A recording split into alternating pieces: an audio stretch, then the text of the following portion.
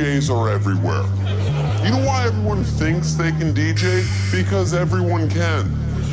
It's easy. Pat your head and rub your stomach. There, you're an amazing DJ.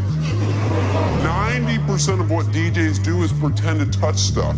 Stop acting like you're so busy. You're not hacking into the mainframe of the Pentagon. You're a professional iPod controller. Go DJ, that's my DJ.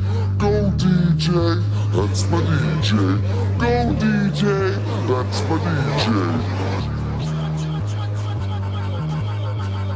Okay, for me, first of all, dopeness is what I like the most. Dopeness. People who want to make things as dope as possible.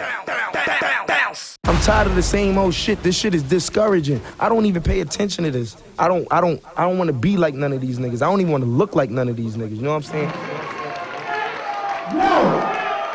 When I say he from the BX, he from the motherfucking BX! When I say B, you say X. B! B! Still not good for me and BX, man.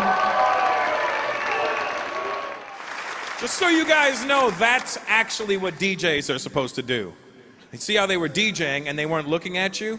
Because they were fucking DJing.